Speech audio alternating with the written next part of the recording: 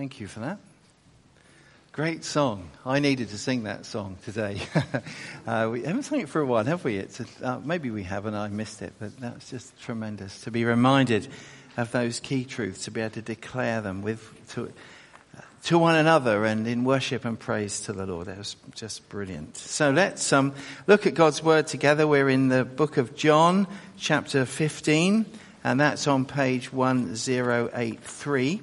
If you're looking at a Bible nearby, that's where you'll find it, page 1083. And if you've been here for a few weeks or been with us in the last week or two, you may remember that we are in this passage from John 13 through to John 17. We're with Jesus and his disciples. They're together. They've had dinner. It's the night before the cross. It's a really key point in their journey, and indeed, as we shall see in Jesus, in what he's come to do. And he's been briefing them for the next phase of their lives. He's going away, he says. He's going to the Father, but that journey is to the Father by way of the cross. He's going to be glorified. That means he's going to be seen to be God's King, God's triumphant one. And the disciples are told, as we saw, that they can trust him. They can trust their lives to him. They can trust him for the journey he's making. They can trust him for the journey they're taking as well with him. He's going to be with them. They can know God in their lives. The Holy Spirit is going to bring God's presence into their lives as God comes and lives in them, as we saw earlier on in these kind of chapters. They will love God. They will know God in a new way. They will know how much God loves them. And they will love one another. And last week we heard from John 15 about how these followers, and that's us too, because we're kind of sitting kind of on the back of where they are, aren't we, as we've seen, that we can be fruitful as his followers, as we're connected to him. Remember, we had the light bulb up there, and, it needed to be plugged in to be a light and functional and fruitful. And we saw as well that we're so special to Jesus. He's loved us in an amazing way. And we can ask the Father for anything as we pray. And we can overflow in love one for another. That's where we got to. And it's been quite an amazing kind of journey so far. All this talk, especially last week, of love and God's presence with us and how wonderful it all is. And it's all about loving one another. And then we come to verse 18. Let's look at verse 18 and verse 19. So lots of talk. You remember last week all about how God's loved us and so on, and how we can love one another. Well, verse 18, it says, if the world hates you, keep in mind that it hated me first. If you belong to the world, it would love you as its own. As it is, you do not belong to the world, but I have chosen you out of the world. That is why the world hates you. Whoop! Where's that come from? Jesus has been talking about love, and now he says actually the word hate is mentioned 4 times, 3 times in the NIV, and actually there's another one in the original. He said, in the NIV it says it hated me first. It says it hated me and it hates you as well. It's kind of, it's 2. Massive impact. That's a bit of a surprise, isn't it? A bit of a shock. I thought you were talking about love, Jesus. I thought following you was all going to be about love. Well, Jesus says, well, actually, no, it's not going to be easy. He starts to talk to the disciples about the world. He says, you're living in this world, the world, he says. And John, in his writings, in John's Gospel and in the letters that he wrote, picks up on this a lot as he remembers Jesus' teaching. And when John, in his Gospel and his letters, refer to the world, He has this, it basically means, not the planet, it means the kind of organized world of people living in societies. People clump together, don't they? That's what we're like as human beings. It's like the whole network of humanity is what John calls the world. And John, and although here it's going to be quite tough, he says the world hates you. John, certainly as he recalls what Jesus says, doesn't hate the world in that sense. He says God loves the world. John 3:16, the most famous verse in the Bible. God loved the world so much. This world, this world of organized human network, this kind of world of people, this is the world God loves. This is the world God says he loves, and he's not going to condemn. He doesn't want to condemn, rather. Jesus didn't come to condemn the world. If the world's going to be condemned, it's not, as it were, Jesus' fault. He's done everything to make that different. And it's the world Jesus came into. And the world, says Jesus here rather, as John recalls it, can be hostile to Jesus' followers. That's the first big point here. The world can be hostile. Let's read on. And what I want you to do is a little kind of, imagine we're in a small group or something. There's a lot of us. It's not really a small group, is it? Anyway, imagine that. And as we read it through, look out for all the times Jesus says it's going to be tough, okay? And take a kind of mental note of them. Don't, draw in the Bibles because we want to use them again. But obviously you want to draw in your own Bible, that's up to you. But anyway, in verse 18. We'll start again. If the world hates you, keep in mind that it hated me first. If you belong to the world, it would love you as its own. As it is, you do not belong to the world.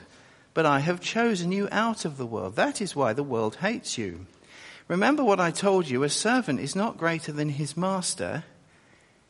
If they persecuted me, they will persecute you also.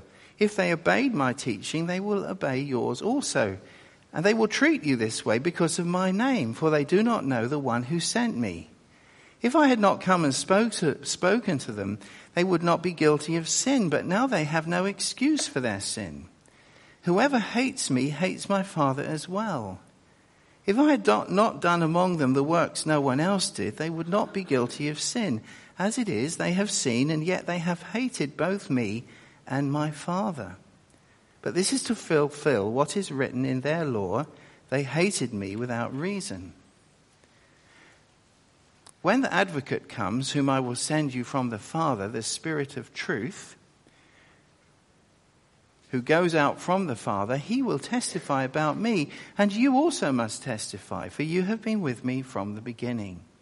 All this I have told you so that you will not fall away.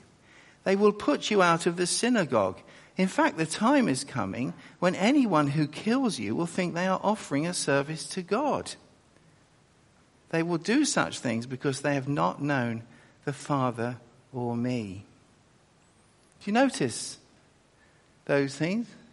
Anyone spot any? Well, we've had the thing about hate. They'll hate you. You might be hated. That's one thing. Anyone notice anything else? Go on, shout it out. Go on, be bold.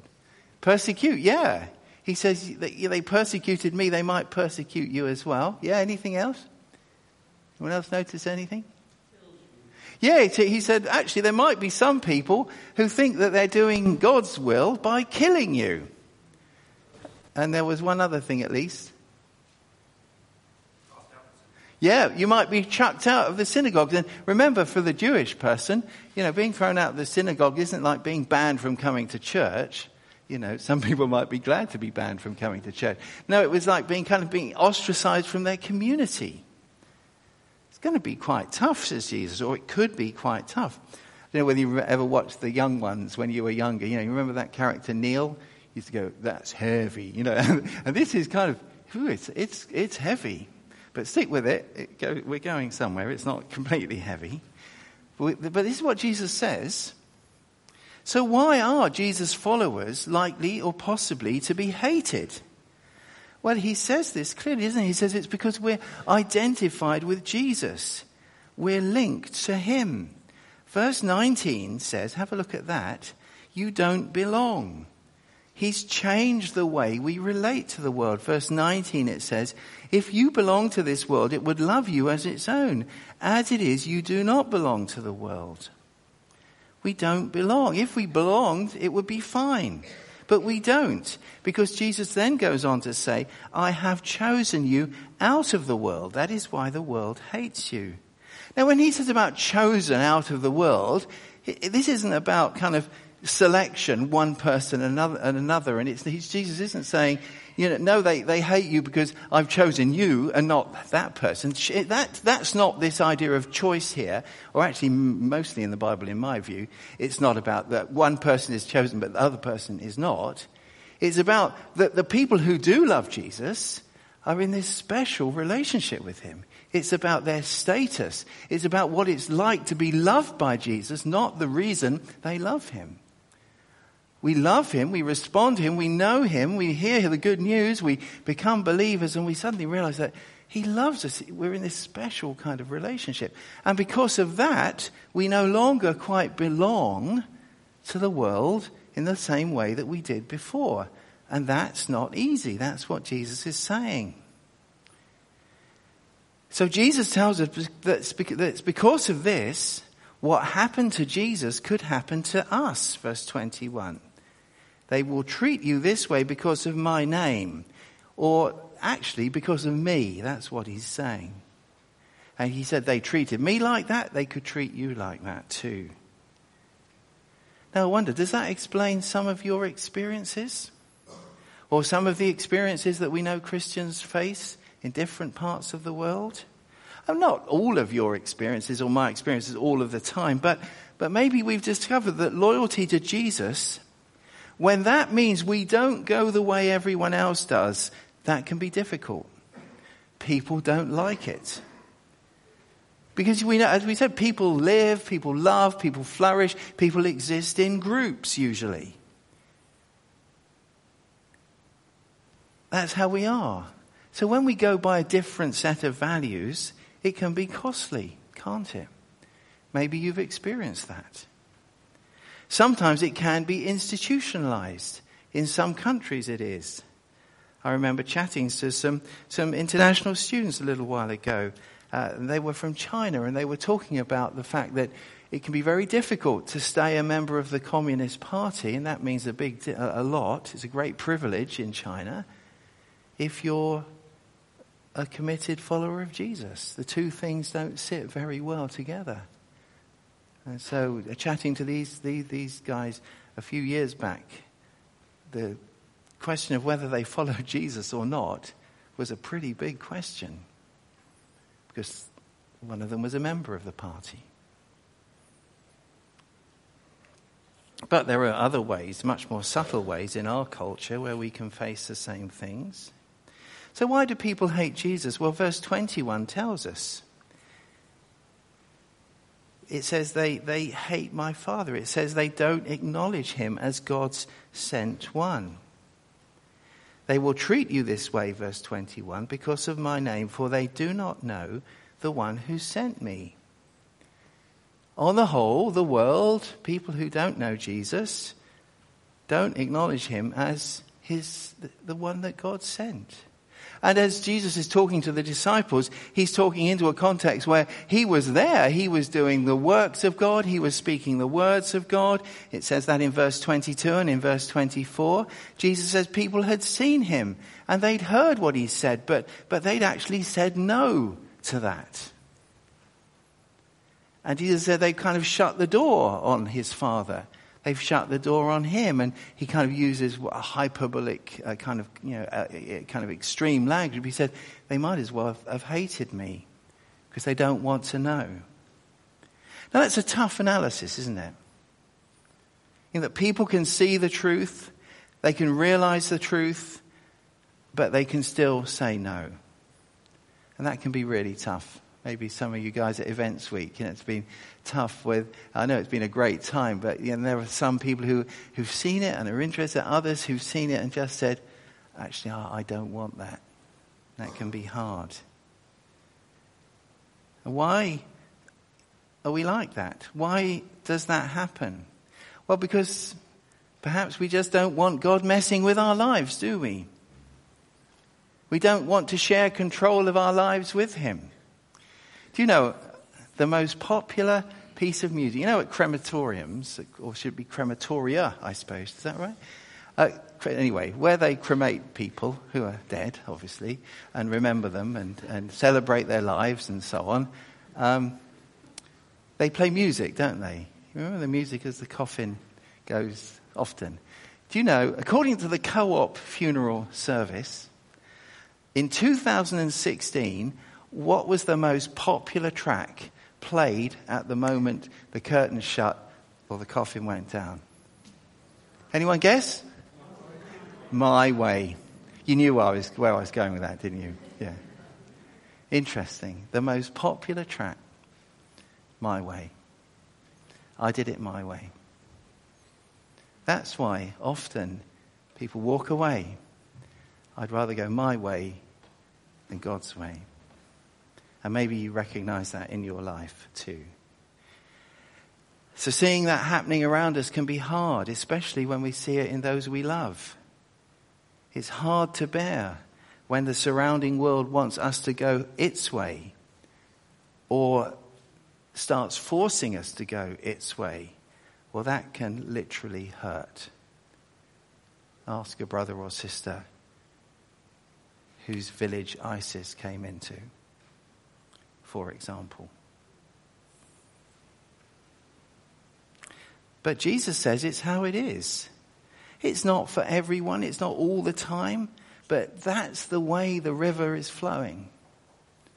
And that's what Jesus is preparing the disciples. So for us, well, let's not be surprised by that.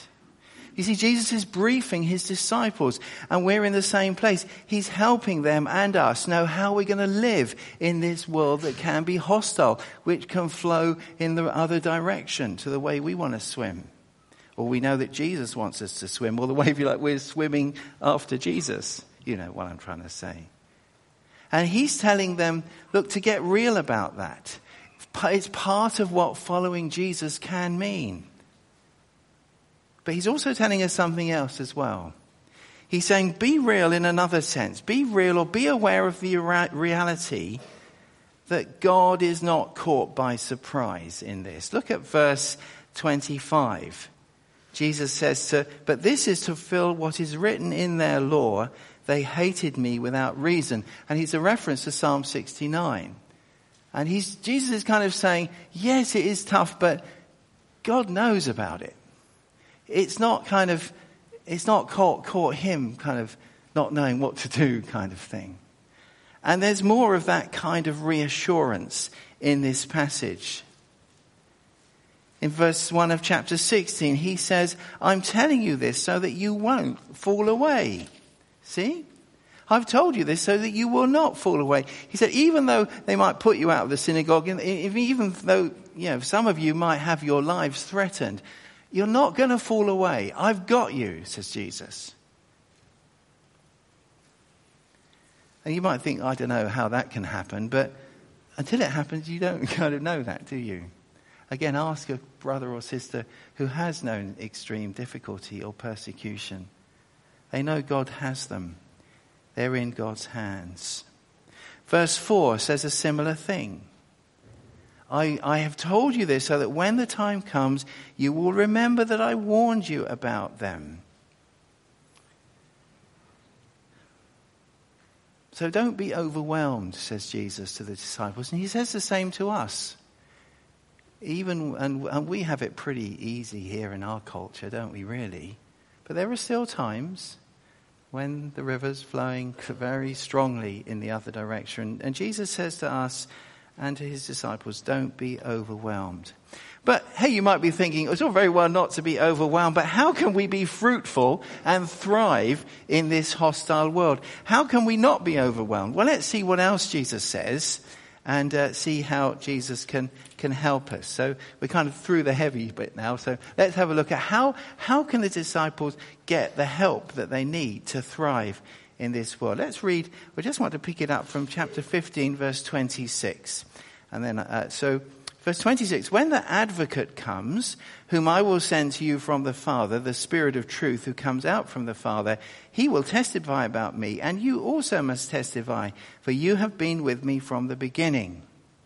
And then go to the second half of verse 4, because I've already covered the first half. So We'll go from the second half. It says, I did not tell you this from the beginning because I was with you. But now I am going to him who sent me. None of you asked me, where are you going? Rather, you are filled with grief because I have said these things. But very truly I tell you, it is for your good that I'm going away. Unless I go away, the advocate will not come to you. But if I go, I will send him to you. And when he comes, he will prove the world to be in the wrong about sin and righteousness and judgment.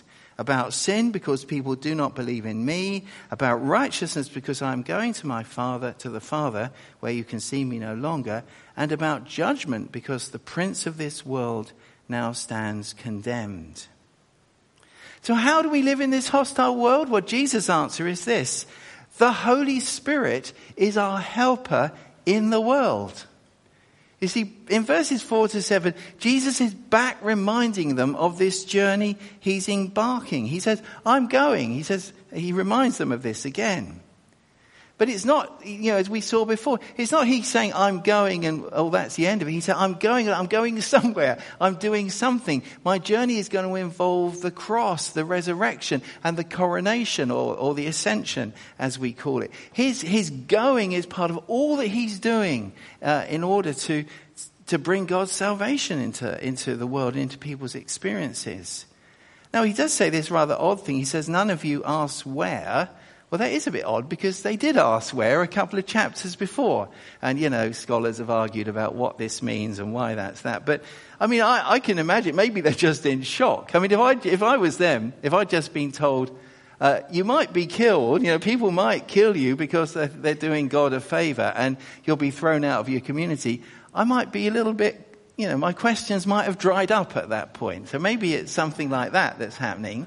Or it's just that Jesus is wanting to go back to the fact that he's going away. He's going to the cross and the resurrection and to the ascension. That he wants to get back on that original kind of track. But the thing is, he says that you're really upset. And that's not surprising, is it, from what they've just heard? And he promises to send the advocate. That's hard to translate. It means the kind of special helper. The word has the idea of someone who comes alongside. Some translations translate it counselor or comforter. Comforter in the sense of strength. And the old English word comfort means to bring strength. Not necessarily there, it's all right. It's kind of get your act together, be strong kind of comfort. Some of you, I know Barry, you have a support worker, and others maybe in the church know that, like a support worker, someone who is by our side and on our side. That word advocate, the Greek word is paraclete, if you're interested, and it's very hard to translate because it means lots of those things, but it's not quite possible to capture it in one English word. But you get the idea, this helper. I'm going to send him to you. And Jesus says, if I go, then I will send him to you. In fact, Jesus says, I have to go in order to send him. Now that doesn't mean, when he says I've got to go so I can send him, that doesn't mean that there's only room for one person in the Trinity involved in a believer's life at once. That's not what he means. He's not saying, well, I've got to go to make room for the Holy Spirit to come. No, he's saying, if I go, where's he going? What's the journey? The cross? The resurrection, the ascension. He said, because of all that I'm going to do, then the Holy Spirit can come, because that's what happens, isn't it? The life of God, the life of the age to come, floods into the church by the Holy Spirit because Jesus completes his journey for us.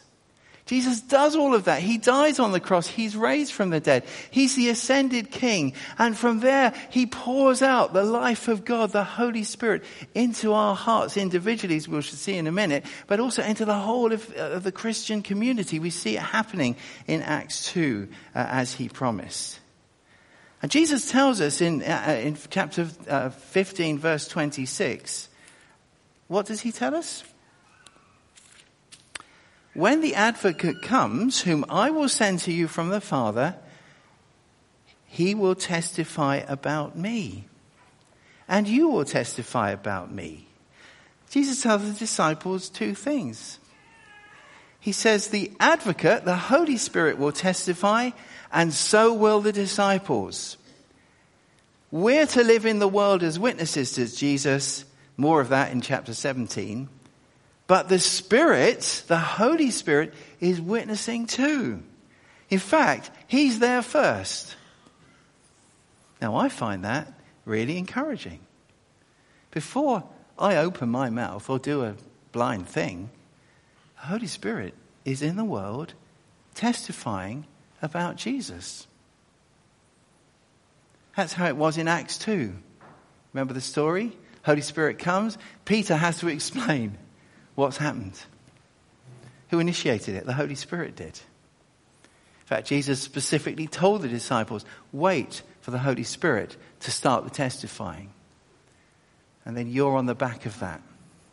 Does that change the way you might see sharing your faith with people? Does it help to know that God, the Holy Spirit, is actually testifying?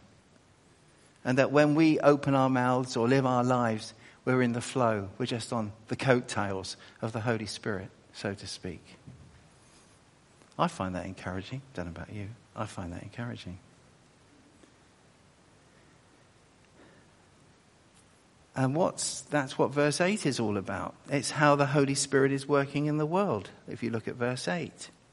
When he comes, he will prove the world to be in the wrong about sin and righteousness and judgment and so on. He proves the world to be wrong about three things. About sin. He says they're wrong about sin. The world is wrong about sin because he says people need to believe in Jesus to be forgiven from sin. There's only one way we can be clean before God. Only one way. It's because Jesus has gone to the Father by the cross, the resurrection, and the ascension. All that Jesus has done enables us to be forgiven and clean. And the Holy Spirit is declaring that in the world all the time. He says he's proving the world wrong about righteousness. Righteousness is what every religion is after. If only we could be kind of right. If only it could be okay. It's only possible, says Jesus, because I'm going to the Father. By the cross, the resurrection, and the coronation. All of what Jesus has done is going to enable us to be made righteous with God. And there's no other way. Nothing else will cut it. And the Holy Spirit is speaking that out into the world all the time. Including through what we say and do and how we live and share. About judgment. It's saying to the world, the Holy Spirit is saying to the world, he's a he, not an it. He's saying to the world system, your judgment is wrong. You got it completely wrong. The world thought that Jesus was a criminal. They thought Jesus was useless. They thought they'd get rid of Jesus.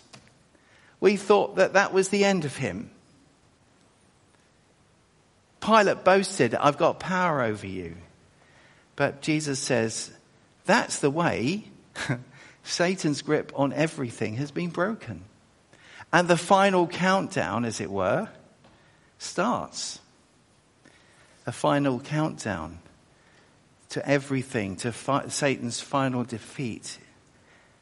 And the world being renewed starts as Jesus dies on the cross and snaps the power. World, you got it wrong completely. And the Holy Spirit is saying that all the time. You see, the world's way is empty. Our way is condemned. It's not to say that we're as bad as we could possibly be, but just on these key issues, the Holy Spirit is saying, we're wrong, Jesus is right.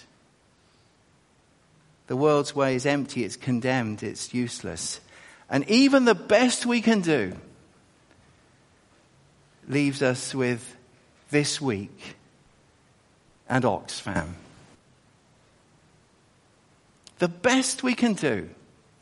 And it's shot through with all this stuff. And that mustn't judge Oxfam. We know in our own hearts. Jesus said if you think about stuff, you might as well have done it. The Holy Spirit shows us we're in the wrong.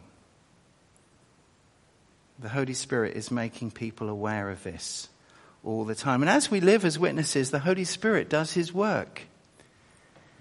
It's the only way anyone can become a Christian, actually. It's the only way we'll ever admit that we're in the wrong and repent. It's because the Holy Spirit helps us to see it.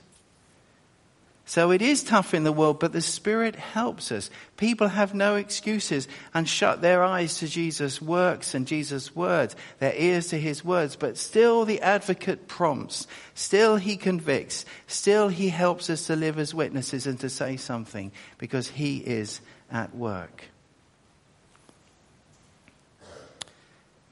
Think about the Apostle Paul. I won't read the references because I don't have time, but he gave his testimony. He told his Christian story in the book of Acts to other people. And the third time he does it is in chapter 26. And he's telling someone called King Agrippa the story of how he became a Christian.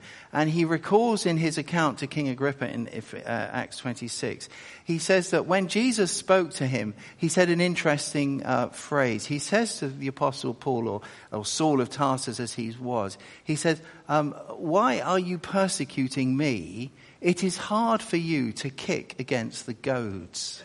It's a kind of reference to how oxen ploughed. And the idea is that even as the Apostle Paul, as he became Saul of Tarsus, is there in the dust, just seen Jesus for, just at the point, where he's been struggling. The idea is that something was prodding him before.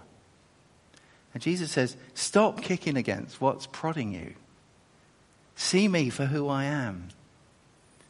The Holy Spirit was at work. And as we witness, maybe it's good for us to be aware of what the Spirit might be doing in others. All kinds of people have religious experiences. If you've got a close friend, you're talking about faith, why not ask him, have you ever had any experiences, spiritual experiences? You might be surprised what they say. That's why Try Praying is so good, because lots of people pray or they want to. Why? Because the Holy Spirit is at work. Have you ever heard that expression? I was sitting in a jacuzzi at the swimming pool the other day, and someone I don't know very well, but he knows I'm a minister, and he kind of said, I'm not religious, but, and the but at the end, God's doing something. Let's be aware of that. Or if you're not yet a believer yourself, have you been aware of those little prods from the Holy Spirit just for some reason, wanting you want to find out more? Well, don't ignore those. Respond to them. It's the way to life. So how do we live in this hostile world? The Holy Spirit is the helper at work in the world. But finally, look at verses 12 to 15 of chapter 16. The Holy Spirit is the helper in us. Okay? Let's look at verse 12. I have much more to say to you, more than you can now bear. But when he, the Spirit of truth, comes, he will guide you into all the truth. He will not speak on his own. He will speak only what he hears, and he will tell you what is yet to come. He will glorify me, because it is from me that he will receive what he will make known to you. All that belongs to the Father is mine. That is why I said the Spirit will receive from me what he will make known to you. Here, Jesus is saying the Holy Spirit is not just working in the world and helping in that way. He's working in you, in us. He is the helper in us. Now, some of what he says applies particularly to those 11 who were in the room at the time. Jesus told them earlier on in the briefing, he said to them, look, you'll remember what I said to you. The Holy Spirit will bring these things to mind. And here he promises these 11 that the Holy Spirit will lead them into all truth. And he says he will show them what's to come.